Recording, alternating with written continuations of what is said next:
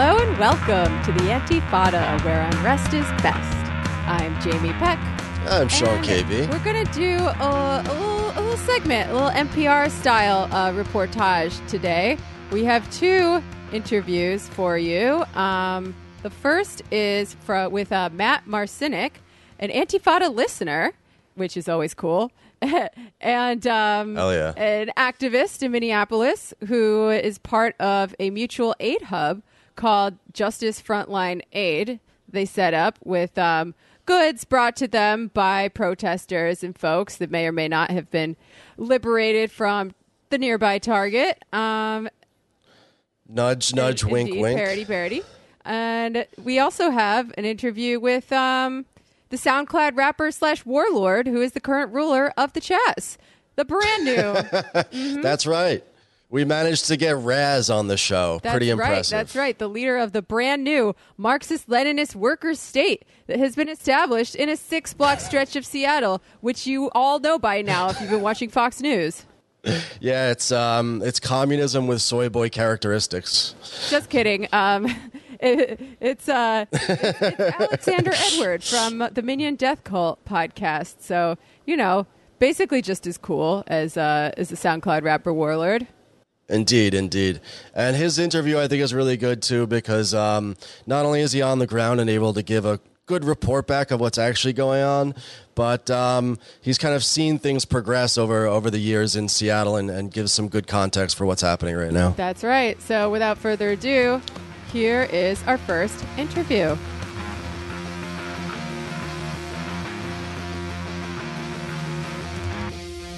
So just understanding the Chaz from the internet, I'm unclear over whether it's a free state seceded from the continental United States and run by Antifa foot soldiers like yourself, but also undergoing some kind of internal cannibalism crisis, or if it's a peaceful protest zone dedicated solely to democratic finger painting, like the mayor says. Which of the two is it? Well, wouldn't you know it? It's actually a confirmation of all your most racist and boomer fantasies that you have inside your head. Every stereotype you have about black leadership, every stereotype you have about socialists, it's all been confirmed by this zone. No, it's basically, as my understanding, like we talked about before the show. So I'm not involved in like the organizational aspect of it. I'm just a resident in the area who has frequented the zone, which is now, I think, being called the Capitol Hill Occupied Protest, or the CHOP, which I think is an improvement on the Chaz for obvious reasons. And I've also helped them out with security and those sorts of things. I was manning the barricades last night for a bit. First of all, I'd like to say that the CHOP, the zone, is 100% an improvement on the cops occupying that area. When the police were there and protesters were there, it was almost literally a flood of tear gas every night. It was, if you've seen aerial photos of that, 4 square block area around the police precinct on 12th and Pine, you can't see the street because of how much tear gas is there. And there are residential apartments that obviously flank all those streets, flank the police department, that were getting gassed in their own homes, basically, because of the behavior of the Seattle PD. So the Chaz could be almost anything. The CHOP, could be almost anything, and it would be an improvement on Seattle PD being there.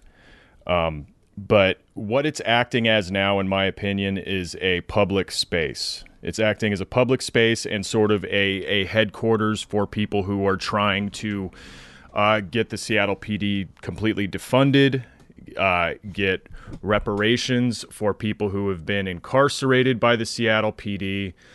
There's actually a fairly detailed list of demands from the organizers there. You can go to caphillauto.zone and read these demands, and they're pretty great. It's still very general terms, and there is sort of town halls going on during the day, but I'm still working, so I can't really attend those. But it seems like they're working to decide what the best direction is for that area of the neighborhood. And, Shama Sawant has suggested a sort of turning the police department into a public rec center type thing to help, prepare people economically and socially, and just give people a space to be, to hang out and be active in their community. And it's also, people probably aren't going to like this, but it's also just kind of like a street fair, it's a lot of fun. We shouldn't be saying that because it's very, it's a serious time, but it's also a lot of fun. So it's the CHOP now. We can't call it the Chaz anymore. That's betraying the movement. Well, I think that distinction gets to your initial question, which is the CHOP, or the Chaz rather, makes it sound like they're trying to secede from the state, from the country. Aside from some cheeky posters, some cheeky graffiti about leaving the U.S., I don't think that's part of their demands. I don't think that's part of the mission here. It's mainly a show of strength, a show of community solidarity and presence. And I don't know, I think it's, however cringe you want to think this is, and I understand it. They beat the cops. They beat the cops out of the city. And I don't understand I think as a leftist how you can't give them that. That's probably why the mythology of the Chaz spread so fast, because people couldn't grapple with the fact that people are beating the police, like first in Minneapolis, then in New York, then in Seattle, and also in Atlanta last night. So there has to be something to kind of bring people back to making fun of the left and hating them. Yep. It also fulfills the negative space for whatever fantasy the anti-Antifa boomer conservatives and Trump need, to justify their fear and their hatred of liberals and the left in general. I never there's a lot of things that are obviously surprising about current year, but it's very funny to see, Trump acolytes, MAGA boomers, talking about laying down their life to retake Seattle for the bougiest tech-oriented neighborhood in the state. All of Trump's fans vowing to kill and die for, some of Trump's most vocal media critics. The Hells Angels are going to march into the Thai restaurant and sit down by force, order pad Thai for everybody. Yeah, nobody will stop them. The Hells Angels, they're also part of that the white hat pedophile group. They're also they've been immersed in the human trafficking organizations in order to take them down, and that's going to happen in a year, just like with Trump. Yeah, the pedophile rings are hell, and they're the angels who are coming to raid hell. Generally, what I hear, though, is that the situation in the CHOP is very pleasant. Like you said, a festival atmosphere. There's movie screenings, speak outs. People are playing sports on the field. Oh, yeah. There's kids everywhere. There's dogs everywhere. It's like an open air street fair. And that's some people are a little peeved that it's not being taken more seriously, I think. They want more guns and more hard barricades and that kind of thing. I think they don't want to be seen as a hippy dippy thing. Okay. But those demands that you mentioned, I think we're talking about the same demands. It's a fairly long list centered on black issues in Washington state, right? Yeah. How central is that? How representative of the people that are holding down the CHOP is that list? These are all things that I've been hearing pretty consistently over loudspeakers. Apparently, this specific list of demands was part of a statement given at the time of conquest of Capitol Hill. It says right here, these are words from that night, June 8th, 2020. And I don't think I don't know if these have been ratified democratically, because they are trying to organize democratically. I think most people are in favor of the abolition of the police, or at least the defunding of the police, which I don't know, maybe people have a different opinion of what that means in their head, you know, like just like, oh, socialism is just roads. Don't you like roads? I don't know what they think defunding the police means. But that seems to be a consensus, except for one group I was reading about, which is I'm reading here from Capitol Hill Seattle, which is a blog that's been covering this very well. CapitolHillSeattle.com and TheStranger.com have been doing pretty good work. Not all who attended the talks Thursday were in agreement about continuing to occupy this space, particularly a group of women that came from the African American Community Advisory Council, a group that works with the SPD to address concerns of the black community. Quote, you got a bunch of white people that are treating it like it's, my sister said, a Burning Man. It's ridiculous. It's not solving anything. There needs to be a solution, said Connie Cates. And then she goes on to say, this is important, I think Chief Best is going to weed out the bad police. It's not going to happen overnight. With any police department, it's going to take a lot of time and a lot of people. So Chief Best, if people aren't familiar with her, she is the one who gave statements to, I think, YouTube. She posted a video to YouTube, and she's like the origin of the memes that the people occupying the CHOP are extorting local businesses for protection. And she also said that there's 3 times the amount of time it takes to respond to rape and burglary calls, although there haven't been any, right?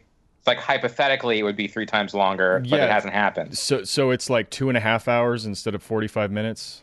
You know, well, like she said 18 instead of 6. Okay. Yeah. So apparently, this group who likes the SPD isn't happy with people trying to abolish the SPD, but otherwise, most people seem to be very supportive of that effort. Okay, but like you alluded to before, that's not to say there aren't some cultural schisms within the not the zone. What was the P stand for? Place? Protest. Oh yeah, within the protest, there's like different. I read that there's different camps now. Like there's a Camp Maroon for mostly people of color. Is that correct? No idea. Okay. Yeah, I'm working like 10 to 12 hour days, so I go before work and then I go after work on the weekends. I saw some video about I think it was like an Andy No video about somebody who wasn't black demanding that all white people pay black people $10. I don't know what that is. I think there's a lot of like liberal stuff that's like sprinkled in with this, you know, act of like militant direct action. So it's kind of funny to hear, like you occasionally hear some like cringe, more liberal stuff over the loudspeaker, and you're like, well, they're just kids, you know?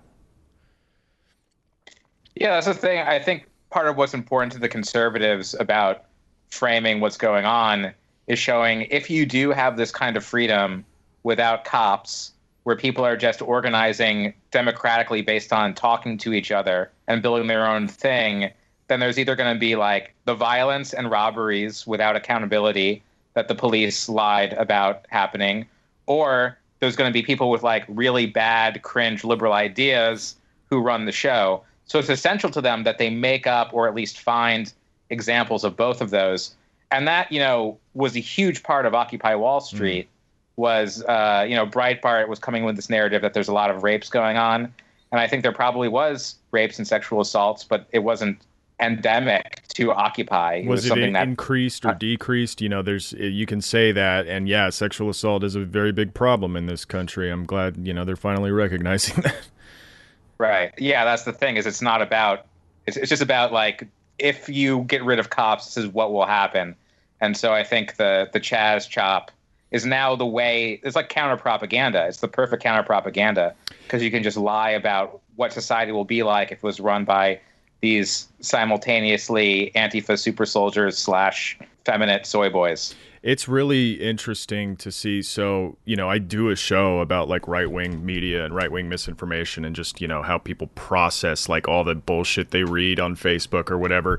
So I'm well versed in like, you know, the spin or the outright fake news, the outright lying on the right wing. But it's very interesting to see it like about your neighborhood. That's the first time it's kind of like been this relevant to me specifically. And it's just, you could not like have a different atmosphere or a different reality. Like, people think that the protesters in the CHOP are taking hostages.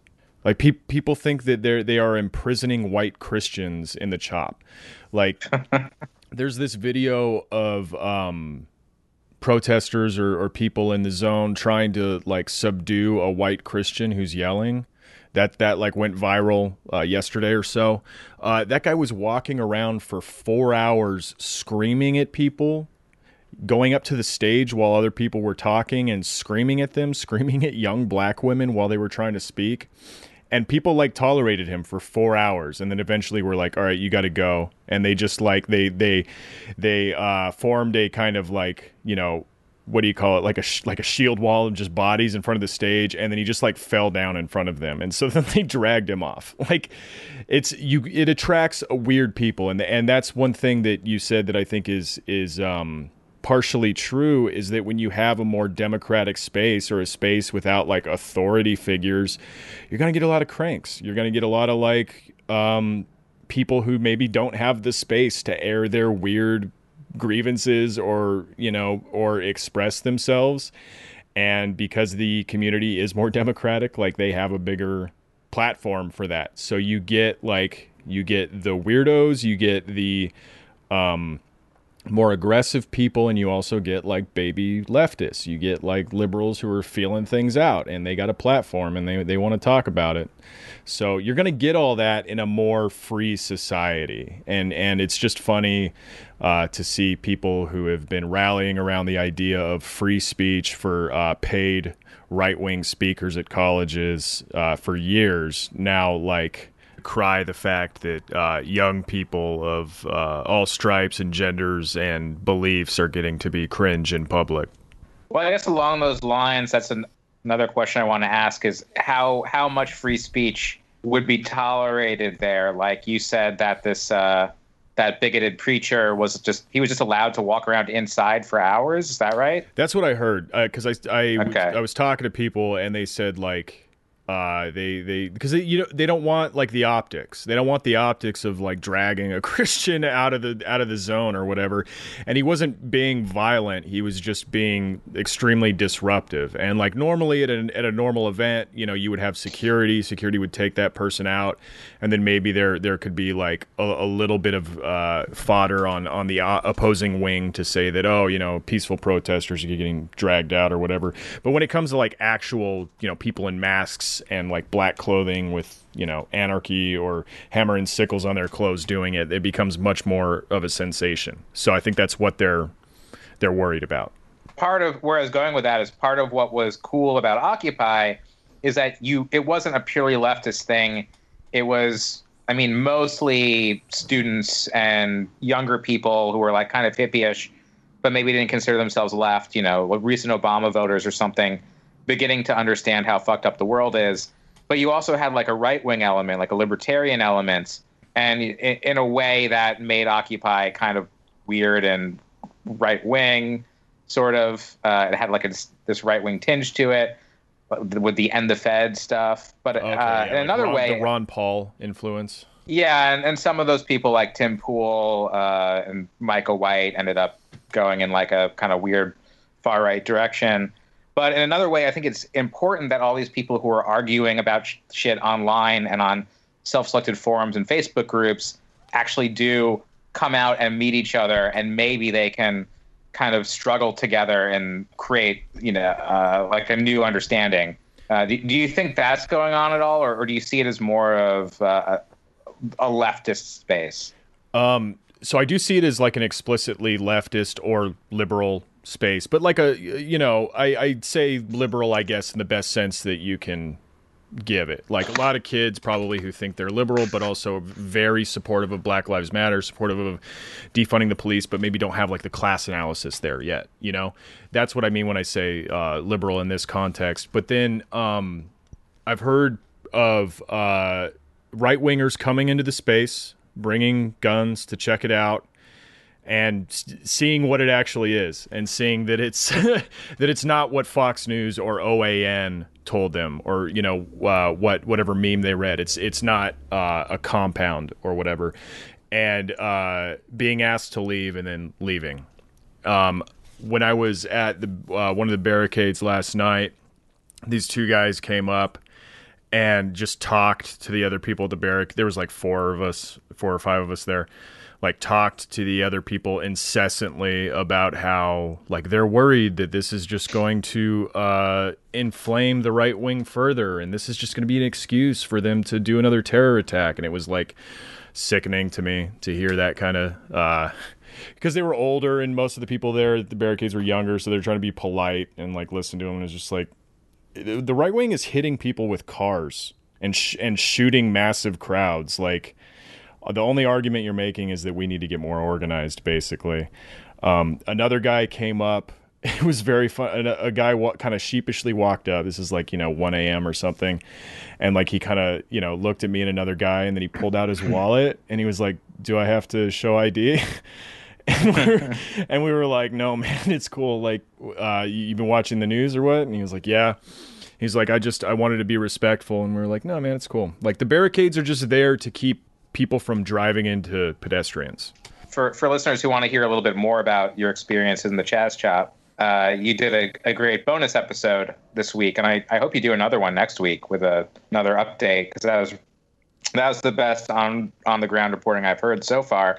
But one thing that you mentioned was that these barricades aren't to like separate the United States from Chaz World.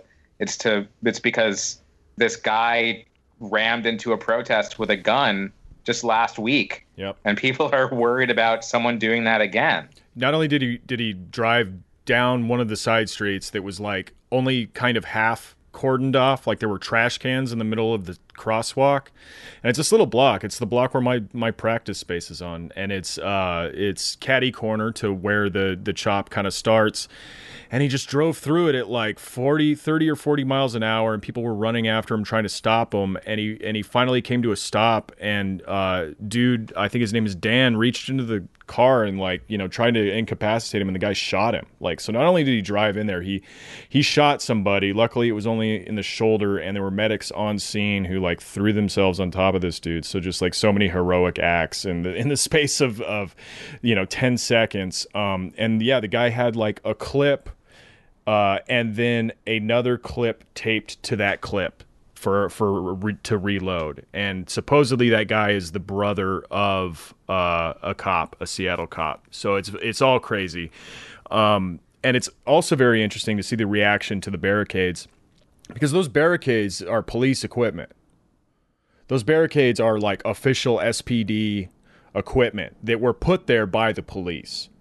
So it's funny to see people react in horror, even if it is feigned horror or whatever, at the idea of these barricades when they're just seeing like official government property, official government business. Mm-hmm. And it's like, well, why is that so frightening to you? Maybe you should examine those feelings. So I got a couple more questions. There was another video that went viral last week of protesters pouring into City Hall.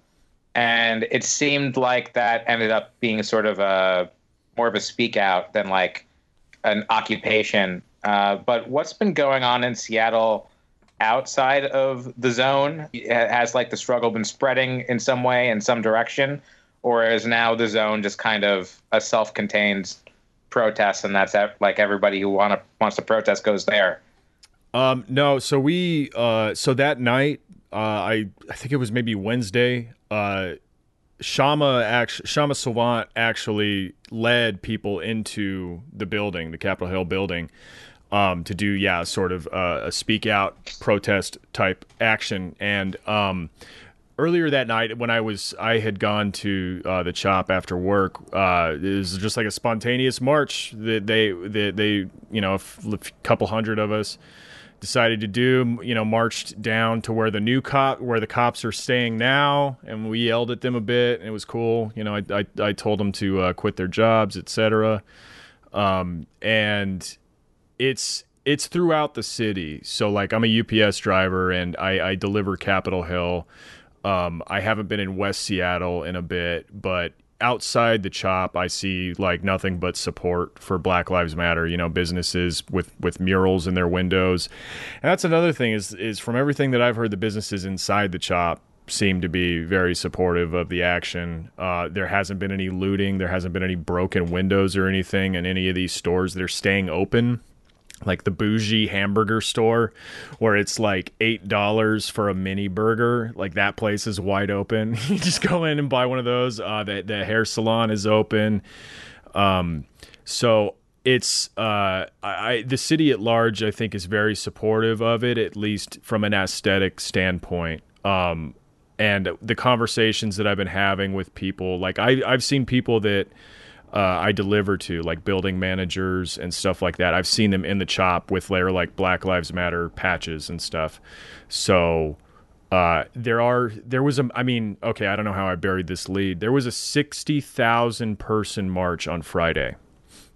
There was a 60,000 person march on Friday that was so big that it almost lapped itself. And it was a totally silent march for Black Lives, and reporting on the ground was that all you could hear was the rain. And a 60,000 person march at any time is, obviously it's a metropolitan, highly dense city, but still at any time that's like very impressive. But let alone, months after this movement started. For this to still have so much momentum is, I don't know, it feels different because I was paying a lot of attention in 2014 to the Ferguson protests, and I was marching for that, and unfortunately it didn't go anywhere. It petered out, and now it feels different to me. It feels at least better than that, or more promising than that.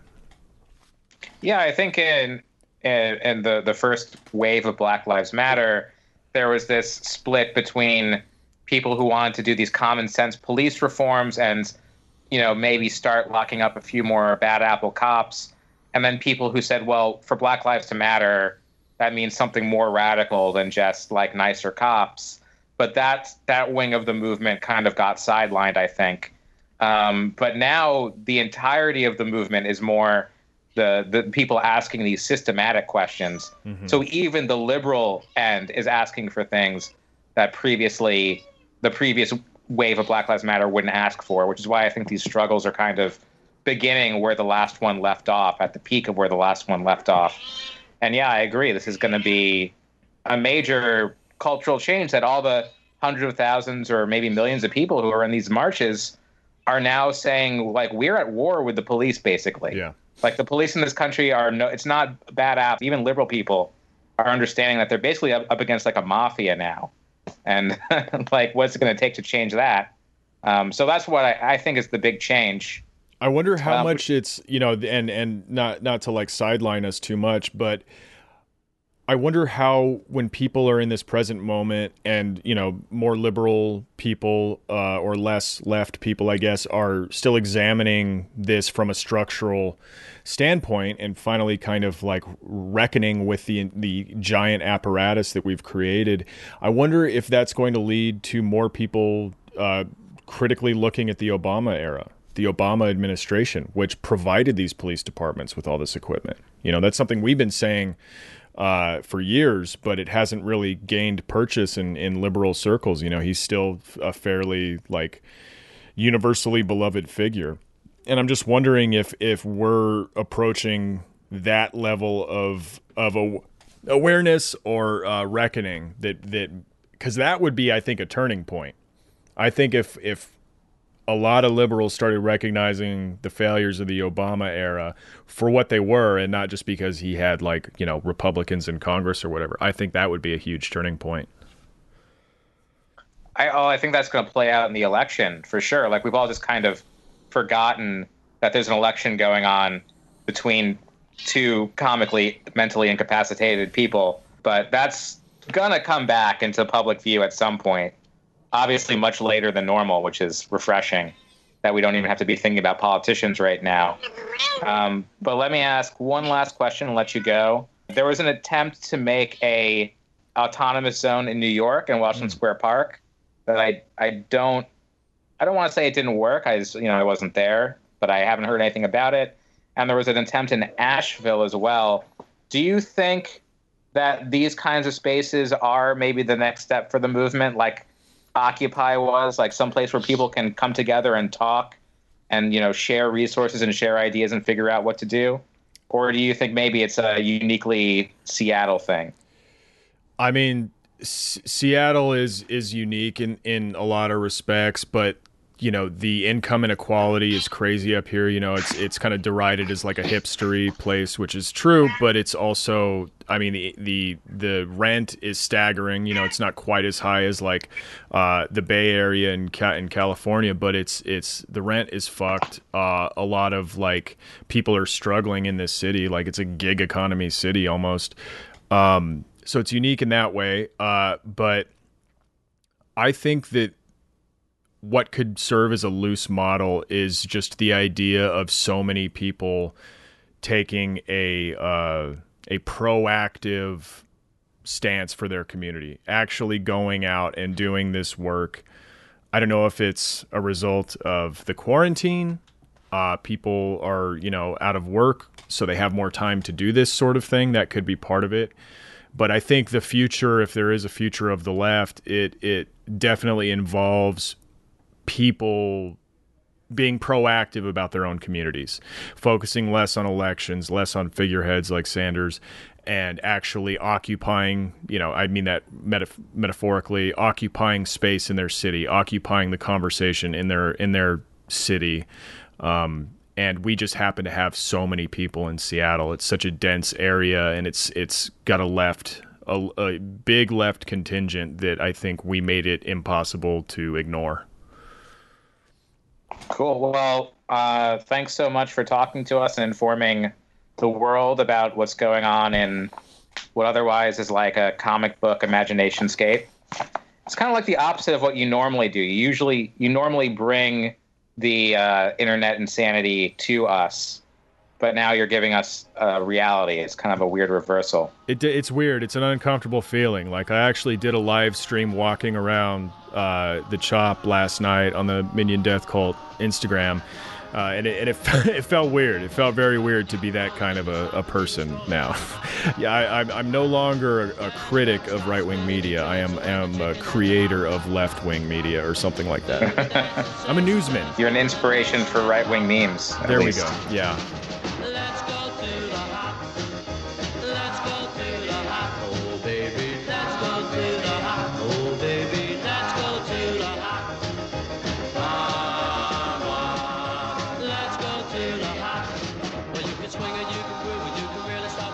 Hi, everybody. I am here with Matt Marciniec. He has been doing some very cool mutual aid work in Minneapolis with a group that's just formed called Justice Frontline Aid. Thanks for being here, Matt. Yeah, thanks for having me. So I should start by saying the way that I met Matt was I think I mentioned someone, I mentioned, someone's been doing mutual aid, maybe with liberated goods from Target, question mark. And that's pretty cool. And it's in Minneapolis where all this shit's going down. And then he hit me up on Twitter, slid into my DMs, and he was like, oh, hey, I'm one of those people. Let me know if you want to talk. And, whenever I hear from Antifada listeners who are out there doing cool things in the world, it makes me feel like we're doing something right. So thank you for that, Matt. Yeah, that's right. You had mentioned the aid tent, and then someone referenced a tweet. So I looked up that tweet, and it was a photo of us. Like, whoa, that's crazy. So reach out to you. Heck yeah. So I guess my first question should be, who are you, and how'd you get involved in this kind of work? Yeah, I've been living in Minneapolis for 7 years, have made some contact with people, and obviously George Floyd died and quickly heard about it from everybody in the city and knew that there was going to be some type of demonstration at the 3rd precinct that was responsible for his death. So some friends and I made it out that way, just as participants. And what I quickly noticed was that people were getting hurt out there. There was the tear gas, the rubber bullets, the flash grenades, the whole ordeal. So actually, I had some friends wanting to come out later that night, and they messaged, "Can we bring anything? What do people need out there?" And I'm like, people are getting hurt out here. They have no help. Can you bring gauze? Can you bring Band-Aids? Can you bring something so we can treat people? So the next day, we had an idea that it's one thing to have those supplies out there, but we need like a centralized location for it. So people were encamped in that Target parking lot pretty much the entire day. So we got there early in the day and we set up these tents and just kind of made it known to all the protesters there that were there early in the day that we were seeking donations, if you want to call them donations, we'll let you infer what you will with that. And lots of people brought us supplies, and we gathered quite a bit. And through once shit popped off again the second night, we were able to be a resource. So when the tear gas, when the flash grenades went off, and people were getting injured, they knew where to run to. We were able to seek out for mutual friends. Trained medics. We had this woman who was trained from the National Guard as a medic, who was kind of led the team in treating protesters. It was really cool how it came together, and I'm really proud that I got to be a part of it. Interesting. Yeah, I was really inspired at how quickly operations like this came together in the wake of this uprising, this wave of resistance. Totally. Was it a pre-existing group of folks at all, or more of an ad hoc formation?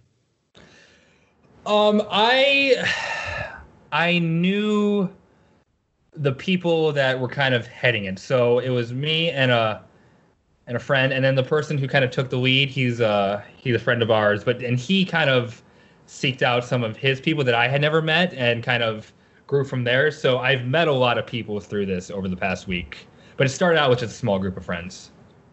Cool. That's very interesting that a medic from the National Guard jumped on board. We've been talking a little bit about the differences between the police and the military, and obviously both are bad and we want to abolish them. But it does seem like the military has not really wanted to get involved in putting down this uprising, at least, because they view it as an overly political and inappropriate function. Absolutely. She is totally supportive of these protests, despite of her background. In fact, she was able to kind of give us intel and telling us, this is what the National Guard will do. This is what they won't do. These are the rumors you need to worry about. These are the rumors you don't need to worry about. So it's cool to have that information on our hand. Hell yeah. I mean, we've talked in other episodes of the Intifada about how the army has played a role, for better or for worse, in every uprising and every important revolution. So it's good to hear we got some comrades on the inside. We do. In fact, I have a neighbor who is ex-military, who's now like as far left as I am, and we talk about these things. So yeah, there are comrades from the military for sure. Cool. So what kinds of services did you provide for the protesters at this mutual aid hub in the Target parking lot? A big thing we did a lot was we created pre-made these saline solutions, because when tear gas gets in your eye, and I can speak from experience now, it hurts a lot and it's really hard to get out, so you need to flush that shit out right away. And so that was kind of like one of the biggest things we were able to do, but also people had wounds from rubber bullets, so we were to put gauze saline on there. We also handed out a lot of snacks and water. And we're just kind of like a center for people to kind of refuel so they can get back on the lines, basically what we kind of set ourselves up to be. And that's so important. Can you give me some sense of like the scope of how many protesters you were helping every day? Yeah, I mean, the first day at the 3rd Precinct was the biggest one. That's when the police were the most aggressive. We we probably helped a couple hundred protesters that day. But we have been out because the protests in Minneapolis haven't stopped. They just kind of have been less publicized, I would say. There are still people marching throughout the various times of the day. And so we've been trying to be as any type of aid as we can, even if it's just handing out water bottles. We're there. We actually set up kind of a base at a local brewery, which is super cool that they allowed us to kind of take over their space. And people have been bringing us supplies throughout the week, every day, and we've been dispersing them to protesters. Nice. Yeah, I meant to ask you too, what's it like in Minneapolis right now? Like, I feel like the sense I've gotten from talking to people is that the really, shall we say, more militant wave of it has died down in terms of like fucking up cop cars and precincts and, you know, big box stores that shall remain nameless and whatnot. But what's happening? What's happening on the ground? Yeah, no police stations have burned down in a week. So yeah, it's kind of mellowed out, and I'm not sure how I feel about it. If it's still being effective, I think just a lot of it mellowing out. Just the police are not as escalating as much. I think they kind of realize we're on watch. There, like I said, there's still marches, there are still demonstrations every day, but the real elevated kind of what, as you said, militant stuff kind of died off after about 4 or 5 days. Word. Well, none of these problems are going away, so I will not be surprised if it starts up again. I mean, that's the hope, right? The hope is that we just keep fighting until we get what we want. Well, I'm really glad to see other cities kind of picking up the torch. You know, seeing about this autonomous zone in Seattle is so inspiring. And so where we kind of took the brakes off, other cities are kind of putting it on. So it's not ending, at least nationwide. No, it is not. I've been to some pretty cool actions and protests in New York City, NYPD. Also notoriously bad. I mean, the cops are bad everywhere. But let's see what else. We're doing an interview with someone who is in the Capitol Hill Autonomous Zone, and that's going to run in this very same episode. So I'm stoked about that. Looking forward to hearing that. Hell yeah. So to get a little broader, what are your politics? What are your priorities in this struggle, and how does mutual aid fit into it? You know, I've always identified with, well, not always. I used to be like very far right and transitioned to the left years ago, but I was a big Bernie supporter, identified with that camp. But right now, I think my politics have changed even more to the left. I heard Brett from Rev Left Radio say something really profound the other day, and how basically Bernie was maybe the limits of our white imagination, and now we're seeing like full-on revolution that's being Black and Indigenous led. And maybe we don't necessarily have to wait for a politician. We can change this stuff ourselves. And so I don't really know what the political label of that is. If that's anarcho-socialism, or I'm not as well versed in the terminology, but that's where I would put myself at. Cool.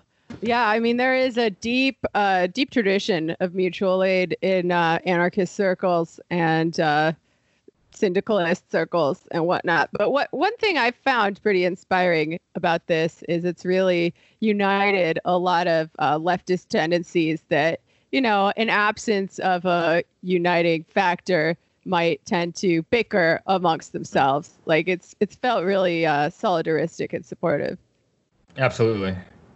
And also what you said about Bernie, or what Brett said, friend of the show. We love Brett. We've had him on before.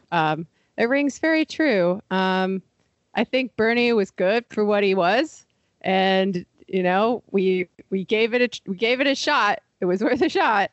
But at least it seems in this moment, we've seen the limits of electoral politics, at least under the present circumstances. And the most important thing, as always, is, regular ass people like yourself getting involved in the struggle and figuring it out. I work at a cafe, a coffee shop here, and I went to work, and then I went on my phone and saw the news, and all of a sudden I'm thrust into this big global struggle. I didn't see it coming, but I'm glad. I'm not obviously not glad that George Floyd died. I'm not glad that it happened, but I'm glad that I'm being able to be a part of this movement. That's a nice way to put it. I feel a similar way. I also think it's important to emphasize, I was talking with Faye from the Socialist Rifle Association a while back, and she made sure to emphasize the mutual aid aspects of their group. And, everyone wants to talk about the guns because obviously guns are fucking cool. Guns are fucking scary and flashy and, all the revolutionary, violent connotations that they carry. But it's just as important to have people doing this kind of rear guard work, should I say, like just doing the collective care work and community defense, really, that is going to be an essential part of any movement if it wants to have any longevity there, right? Like not everybody is going to be comfortable smashing shit up on the front lines, and that's okay because there are lots and lots and lots of other tasks that need to be performed. No, I mean, yeah, protesters need resources, and getting resources out to protesters is just as important as a task as you say, smashing shit. That's right. Diversity of tactics, as they say.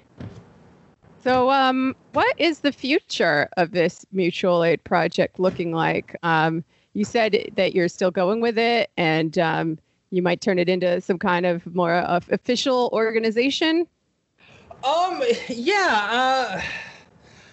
That's what I hear from people kind of organizing it. I don't know the strategy behind that other than kind of getting it more easier to get the name out and build awareness.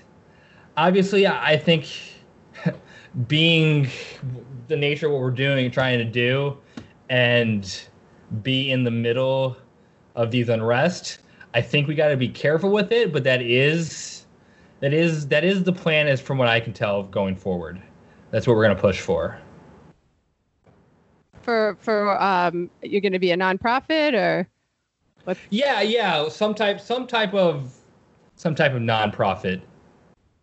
Like I said, I'm not as involved with the upper organizing of it, but that's what has kind of been communicated down to me.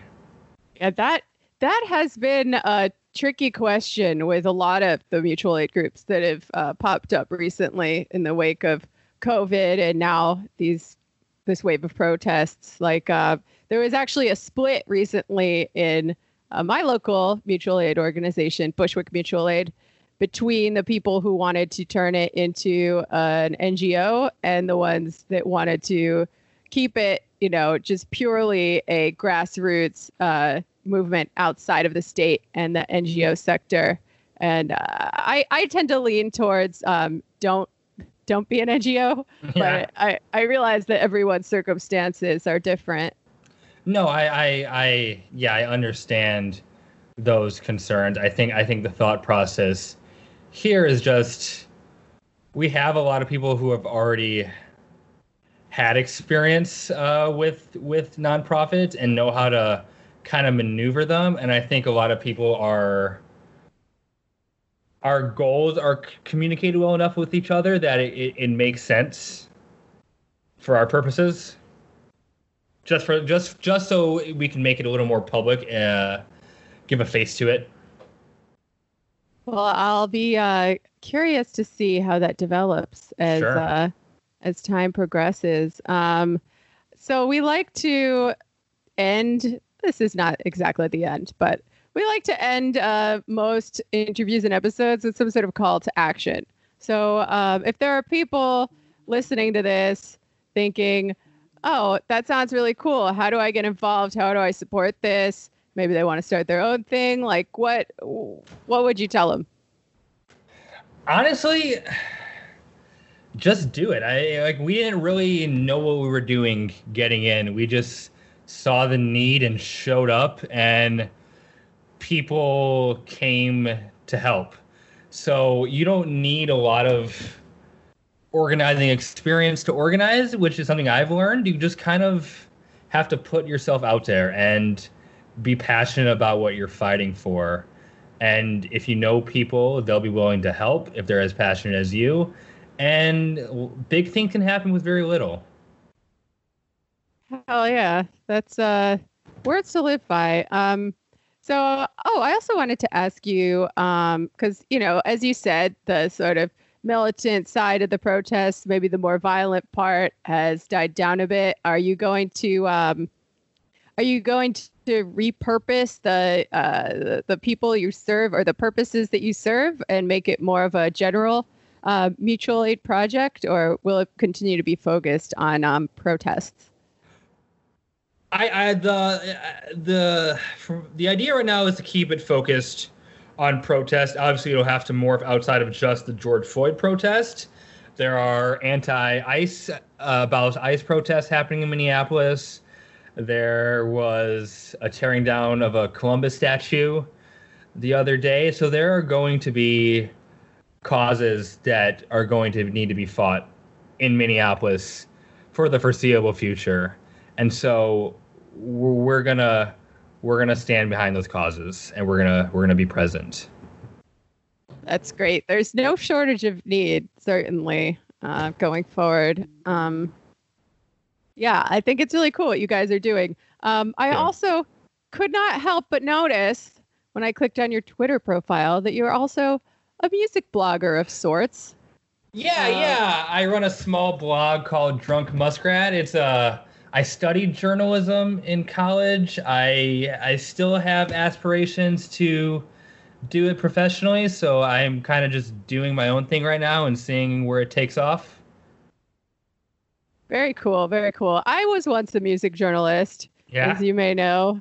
The money wasn't great to begin with, and now it's kind of terrible. But I think what the best thing to do is really what you're doing right now, which is start your own thing, and maybe people will give you money for it. That's what we did, the Antifada, and it worked out pretty well for us. But looking at your at the things you covered, first of all, like, it made me feel good that I just knew what a lot of these things were, because I feel like I've kind of lost touch with the music world. Looking at your best of list, I saw a lot of my faves on there, like Jenny Vall, Sano, Lingua Ignata, Black Midi, Nick Cave, FKA Twigs, Angel Olsen. I was like, yeah, this guy definitely seems like what I would imagine an Antifada listener to be like. Like, he's got a similar taste in music to me. He's doing mutual aid. Like, that's all very cool. Glad I fit the stereotype, so to say. So, any parting words that you have for all the folks out there, all the Antifada super soldiers, listening to this and feeling hopeful? What's your vibe? Yeah, well, obviously, I stand in solidarity with all the protesters. I've seen a lot of reporting about what's going on in Minneapolis from CNN, and I think a lot of it is bullshit. I am on the ground and I see it with my own eyes.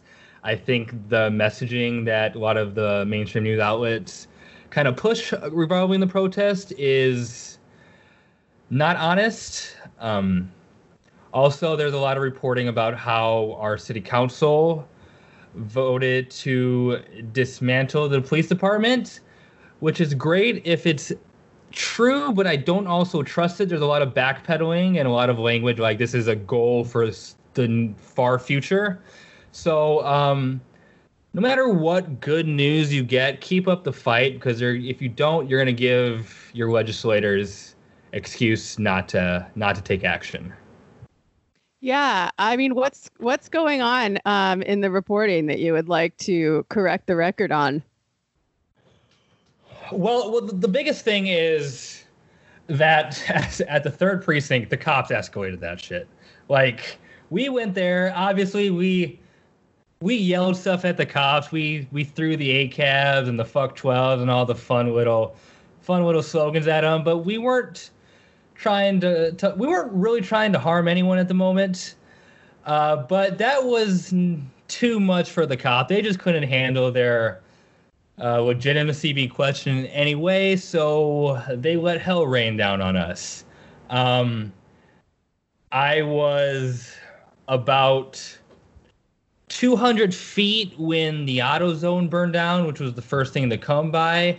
What was really suspicious about that to me is that most of the protesters were far away from the AutoZone. They were more in the Target parking lot, which is it's a big parking lot, so there's some distance between that and the AutoZone. So I've seen some of the theories that it was a cop or it was a white supremacist. I don't know who burned it down, but it wouldn't have burnt down if it wasn't for the force that the police took. And after that, it was kind of a domino effect after the AutoZone fell and just kind of people not being able to hold in their rage. And good for them. They shouldn't have to, but it wasn't just some random attacking businesses, as I've seen the reporting kind of suggest. Yeah, I mean, if to take it back to Target, I did a little research and found out that Target actually gives money to the Minneapolis Police Department. Yep, they're based here. Which they then use to brutalize and oppress people in all sorts of horrible ways. So, not crying any tears for them. And that 3rd precinct that burned down was actually our local newspaper did some actually surprisingly good reporting on it. And that station in itself is particularly aggressive and has a laundry list of brutality and misconduct reports against that station in itself. So, yeah, it made sense that we were so intent in targeting that particular place. Makes sense to me.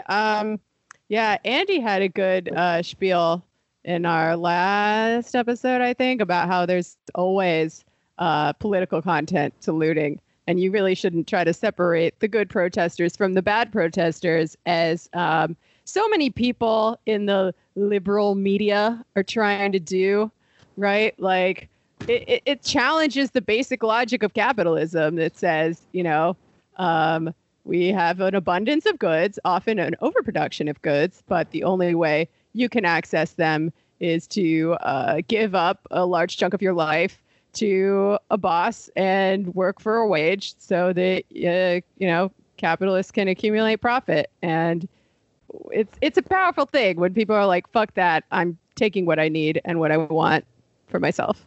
I watch so many poor families walk in that Target who don't have access to goods like a lot of people do, and they were able to feed their family for a week. Like, that's, to me, that's justice. That's awesome. Dead ass. Well, cool. I think that's all the questions I have for you. Thank you so much for stopping by, talking to the people. And is there a place people can go to donate to your project? Yeah, we have a PayPal set up, Justice Frontline Aid Crew at gmail.com. You could also follow us on Twitter to get information. It's Justice Frontline Aid or at @aid_justice. Cool. I will definitely put a link to those things in the episode description. Awesome. Appreciate it. Thank you so much. Keep up the good work. And solidarity. Solidarity. Screaming out oink oink bang bang gang gang gang gang murder they mind state. I just made me a meal and still militant. This ain't conscious rap. This shit ignorant nigga hair trigger ain't no fun when the rabbit got the gun. When I cock back, police better run. 1, 2, 3, 4, 5, 6, 7, 8, 9, 10, 11, fuck 12. 1, 2, 3, 4, 5, 6, 7, 8.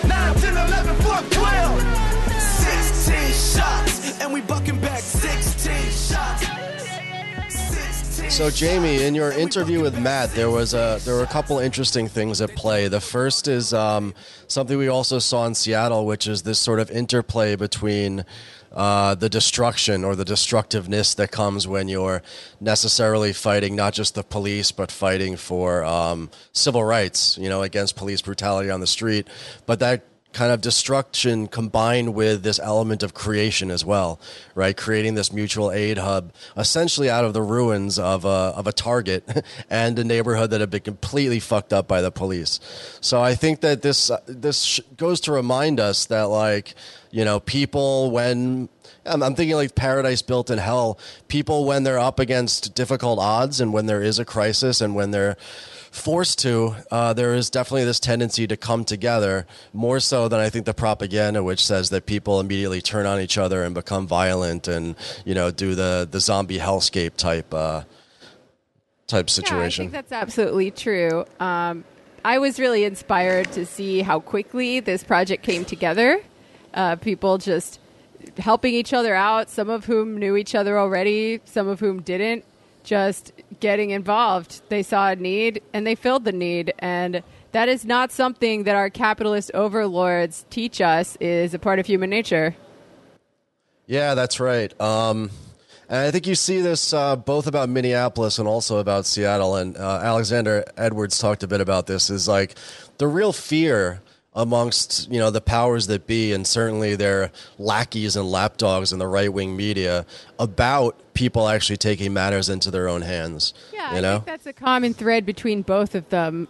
Like Alexander was talking about at the end of his interview with Andy as well, right? Like, the thing he finds really inspiring about this is it is people, regular people, taking a proactive stance for their community. Not focusing so much on elections, although, they might not be mutually exclusive, but just on a super local level, occupying space, both literally and figuratively, and figuring shit out and just trying to be the change they want to see in the world. And whatever critiques we may have of mutual aid as praxis, or of the Chaz or the Chop or whatever they're calling themselves now, that holds, Chaz Chop. The Virgin Chop versus the Chad Chaz. Chaz and Attack God. Exactly. But that holds very, very true. No, I meant to say Chaz and Chop God. That works better. Yeah, we're workshopping it. Yeah, we'll get there. We We'll work get in the there. comms department of Antifa, so. That's right. That's right. We basically are the comms department at this point. But yeah, you pointed to maybe some limits to mutual aid. Let's kind of flesh that out a little bit, because, it seems like there's these, what are posed to us are two different types of action, right? There's either complete autonomous organization on a community or working place level, and then there's Bernie Sanders type politics, kind of this electoral push to get needed reforms done, on a federal or state level. Or an international level, I suppose, too. But, I think we've mentioned this when we've spoken about it before, but, a lot of these same people who are out there in the streets of Minneapolis and Seattle right now are those Bernie people, right? They're people that got radicalized through this, people who are disappointed now in the ways that things have worked out within the electoral system. And I think it's interesting. You see that this solidarity on the street. I think you and I were both there, and Andy was too, in Queens when Bernie Sanders and AOC and all those bourgeois politicians stood up. And it was a very beautiful moment. Asked people if they were willing to fight for the person next to them. Right? Well, I guess the answer is yes. Maybe not in the way that Bernie Sanders or AOC expected it, right?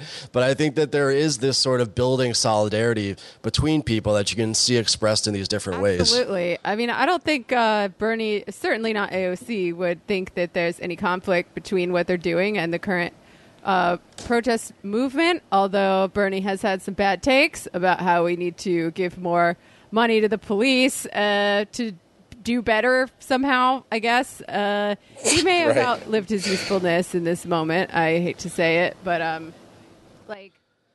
No, I mean, you don't even hate to say it. I think it's just kind of a reality, how how irrelevant not just Bernie Sanders, but Joe Biden and even to an extent Donald Trump are when you're out in the streets as we've been, or when you see what's happened in Minneapolis, or certainly what's happening in Seattle right now. Like, it seems like everyone's kind of working their way past that right now, through and past it. Like we said, when the Bernie campaign ended, there is still a whole lot of left populist energy, whatever you want to call it, out there. None of the problems have gone away.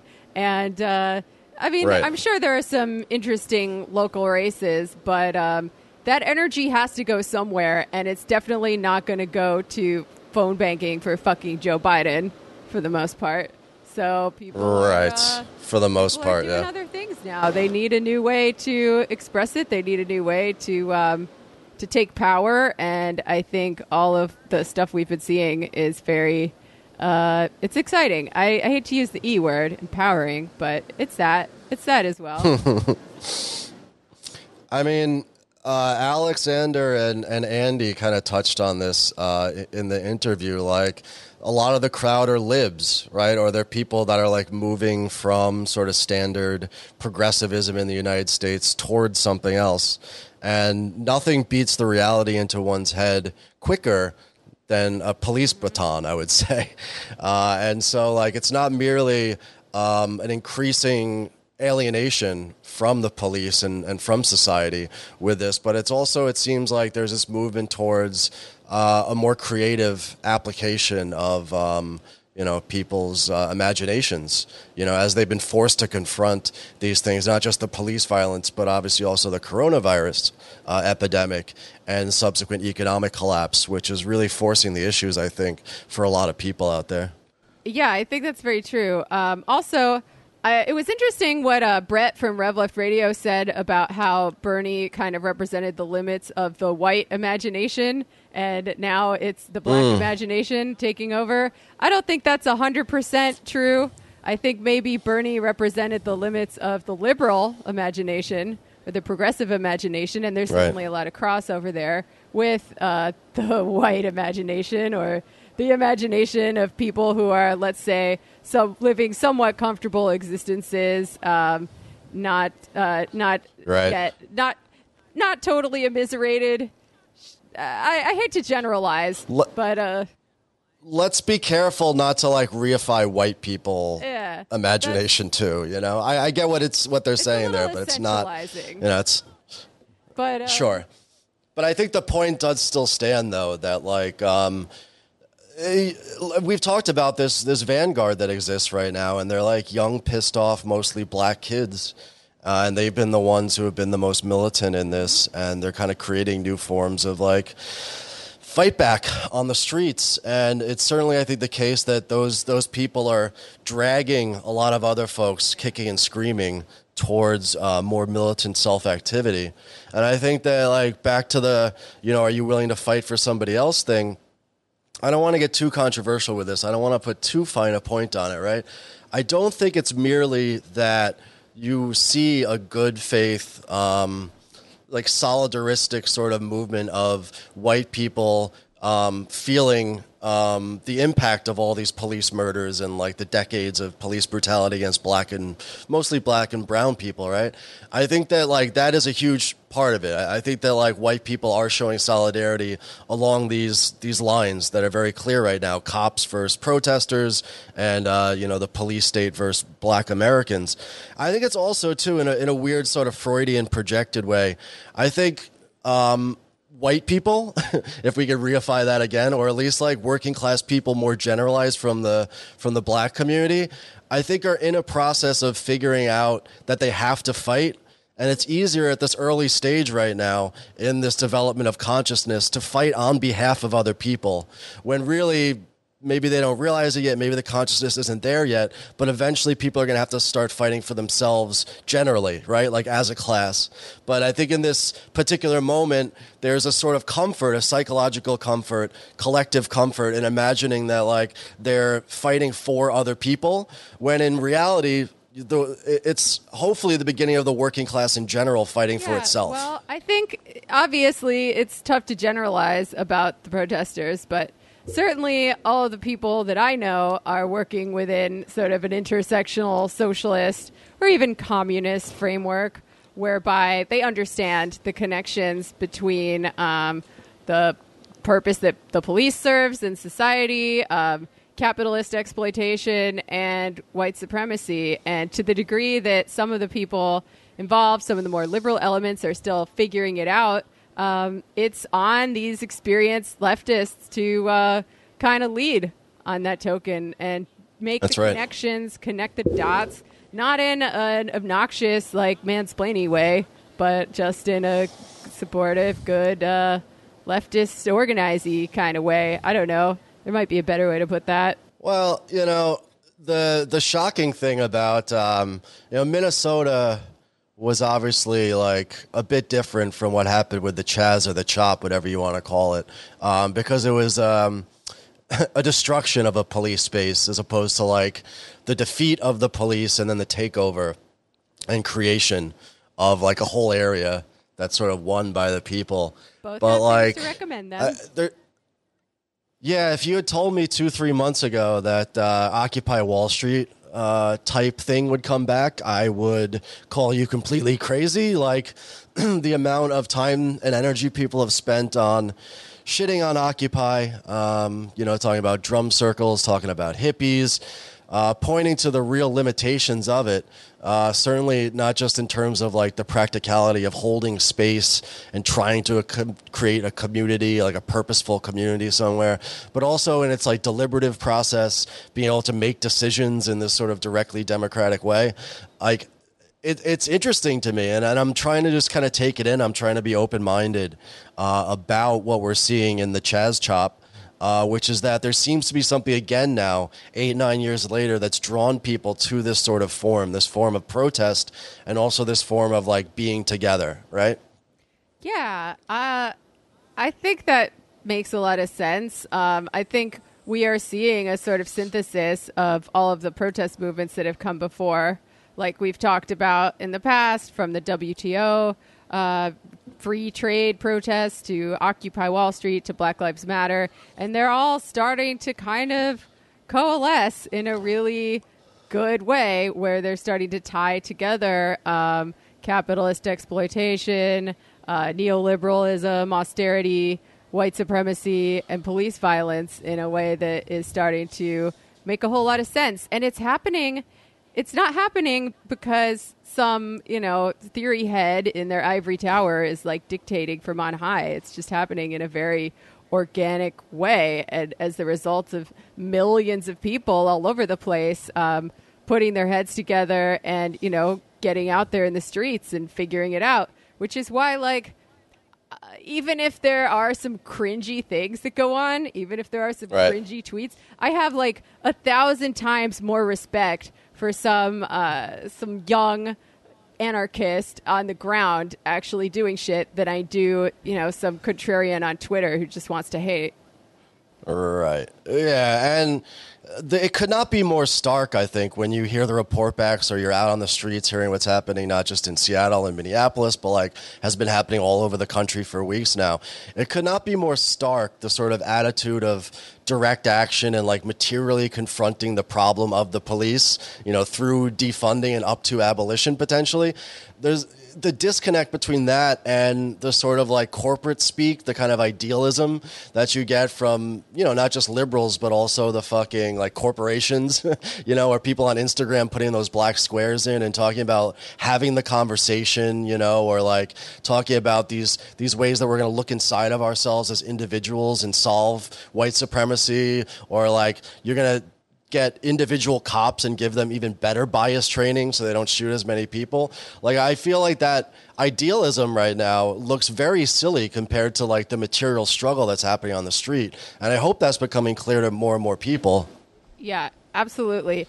And I think on the topic of recuperation, people have been, rightfully concerned about the kind of recuperation that's been happening. Liberal politicians, they all want to get in on this and look like they're on the protesters' side. Some people have been saying a lot of the right words, but then when you dig into what they actually want to do, it's more of the same bullshit, failed reforms that don't do anything. We've seen people like Bernie Sanders. Jeez. We've seen brands trying to co-opt it. I've heard from, I read that some businesses in the Chaz, they're still open. They've even been saying that it's good for business, which, Right. I don't know. The not really what you want to hear about your, intersectional anti-capitalist movement, right?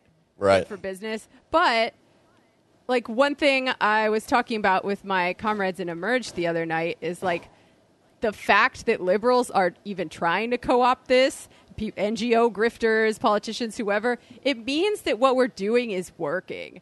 It's having an impact, and we need to fucking keep it up, right? Yeah, and the people who dismiss it completely as id poll are obviously they have ulterior motives, let's say, right?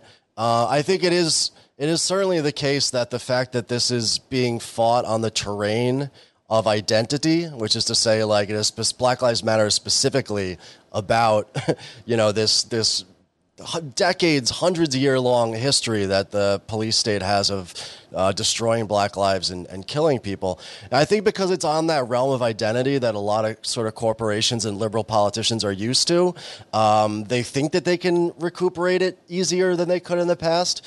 But I feel like something different is happening right here. And it's different because, as we've said, it's kind of moved from this activist milieu of leftists out into the broader population, a broadly working class population. And so I think the materiality of the struggle is something new and something different and something that's going to make it more difficult to co-opt, which you already are seeing about the debates in the media about it, which are completely divorced from what's happening on the ground. Yeah. I mean, we talked about this a little bit on our Line Goes Down Twitch stream. We talked about it some more today on the Majority Report. Got a really, just a really sad call from Jeff from Georgia. He was missing his usual joie de vivre. He was basically saying, I'm 35, I'm a millennial, we're all fucked, we have no future, and that's why we're getting involved, and that's why we have to do something about it. And, Jeff is a white guy, right? And I think it's not surprising in the first place that it's coming through the door of racial oppression, because these material factors and this material deprivation have always been worse for black and brown people, right? And they're certainly worse for young black and brown people right now. But the kind of shady deal that capital used to make with the white working class, right? The wages of whiteness, whatever you want to call it, say you buy into the system, you side with the bosses instead of with your fellow workers, and, you might not have total control over your life, you might not own the means of production, but you get a decent standard of living, and it's better than the people who are below you on the totem pole. I mean, I think that's always been a bad deal, right? But of course, it's becoming. It was a persuasive one, though, right? It was persuasive for as long as the line was not so far down. Yeah, it had some. You could see why some white people would have thrown in their lot with that deal on a material level, and now, well, even more than some. I mean, I think that that sort of class compact had hegemony, and I think it did because yeah, and I think that's sad, but it's understandable, right? Yeah. And you're saying that that's going bye-bye. Yeah. I think I agree. Yeah, that's going bye-bye, and more young people, more and more young white people are getting hip to the fact that, it's always been a bad deal. It's especially a bad deal right now, and the same forces that are keeping black and brown youth oppressed are also coming for them. The benefits of the welfare state, they were always contingent on the needs of capital, and that's going away. So now more than ever, it's really important to unite as a class, as a multiracial, multigender, multinationality working class, and fight to overthrow the system, because it's coming for all of us eventually. Yeah, it's coming for all of us. And as we kind of round things out, I think that another thing is coming for us too. And I try not to even look at the news about climate change recently, because it's it's all very dire. It's all very black pilling, to look at how quickly things are moving.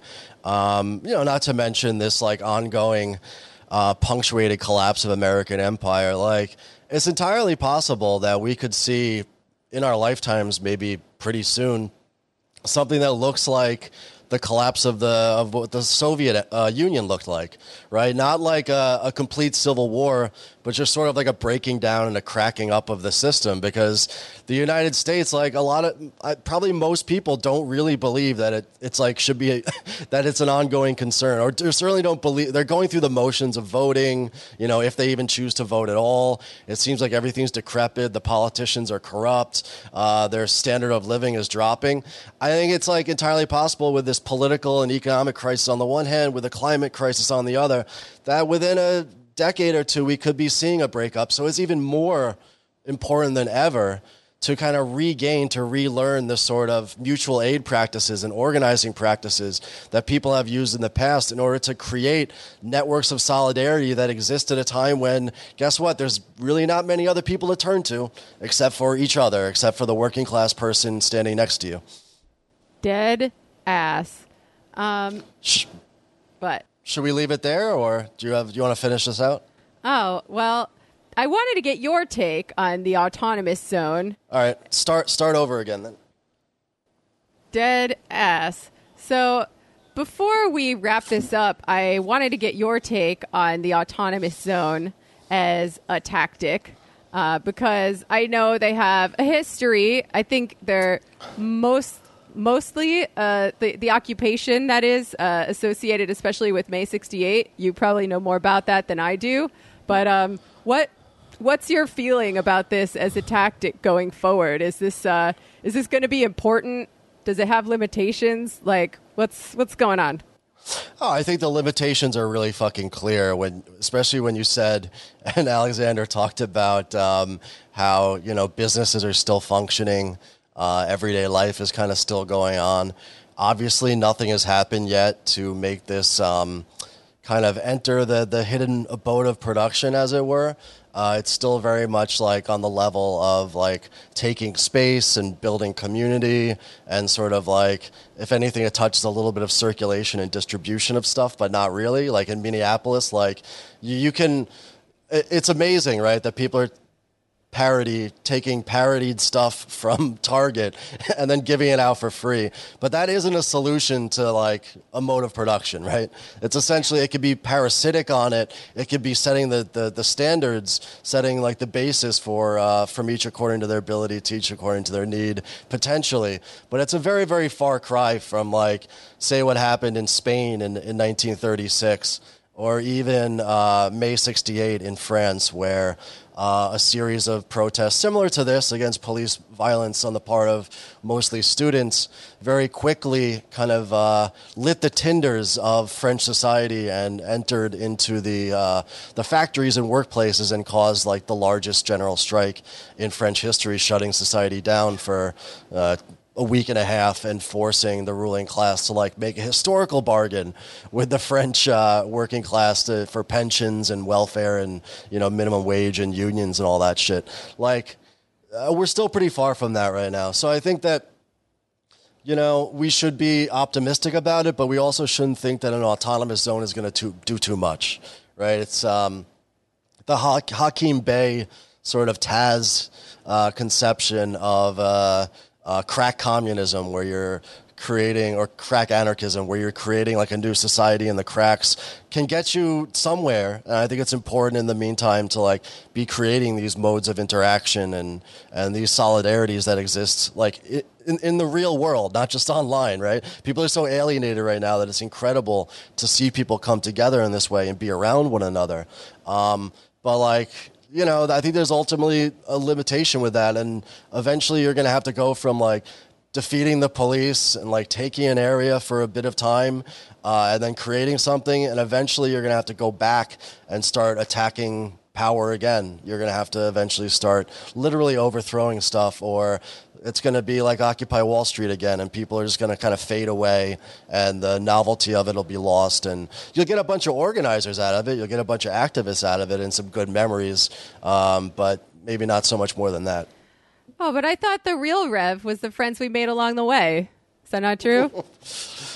I mean, sure. That's I'll take it. All right. Well, inconvenient truth. You still got to smash the state. Still got to do it, folks. You can't wait for it to smash itself. Not going to happen. Definitely not going to smash itself. Bourgeois politicians are not going to smash it for you either. Although it is cool that Kshama Sawant led the protesters to City Hall to fuck shit up. Yeah, like a socialist alternative politician. If socialists in office serve any purpose, really, I think it's letting protesters into government buildings to fuck shit up. Oh, yeah. Like Winnie Wong was talking about that with Bernie as well. It certainly doesn't help to have people on the inside, as it were, who are willing to bow to the authority of the masses, at least in small ways. Mm-hmm. I'm a smooth operator. Like, I want to just say, to close things out, like, people have to understand, too, if there's disappointments about, this aspect of CHOP or, like, the limitations of maybe a mutual aid organization turning into an NGO and then potentially just becoming, like, a part of the sort of liberal NGO complex or whatever. Like, remember that these are historical processes, and it seems like we're in the beginning of what's going to be a long and serious rupture with everyday life, out of the contradictions, of course, of class society, which are kind of bursting at the seams right now. So engage in it, be part of the process, as Matt, the great Antifada listener, was. As Alexander went down there and, threw down and helped do security down in the Chop Chaz, like, certainly be involved in it and try to make things, better if you see them. Don't just shit on them. But also know, too, that this is not the end-all and be-all, and that we still have a long, long road to go. And you can be optimistic that, things are starting to move. Yep. Hunker down, folks. We're in it for the long haul. That's it. All right, folks. See you next week. 1, 2, 3, 4, 5, 6, 7, 8, 9, 10, 11, 12, 16 shots, and we bucking back 16 shots. 16 shots, and we bucking back 16 shots. There's a war on drugs, but the drugs keep running. There's a war on guns, but the guns keep ringing. Me and Lord got a clip with an extendo, and we rolling with it hanging out the window. We on 16th riding by the police station. We might make a pork rind out of pig, bro. Somebody tell these motherfuckers keep their hands off me. I ain't a motherfucking slave, keep your chains off me. You better hope this 9mm jam on me or get blown. I hope you got your body cam turned on. Fuck a black cop too, that's the same fight. You got a badge, bitch, but you still ain't white. This for Laquan on sight. When you see Van Dyke, tell him I don't bring a knife to a gunfight.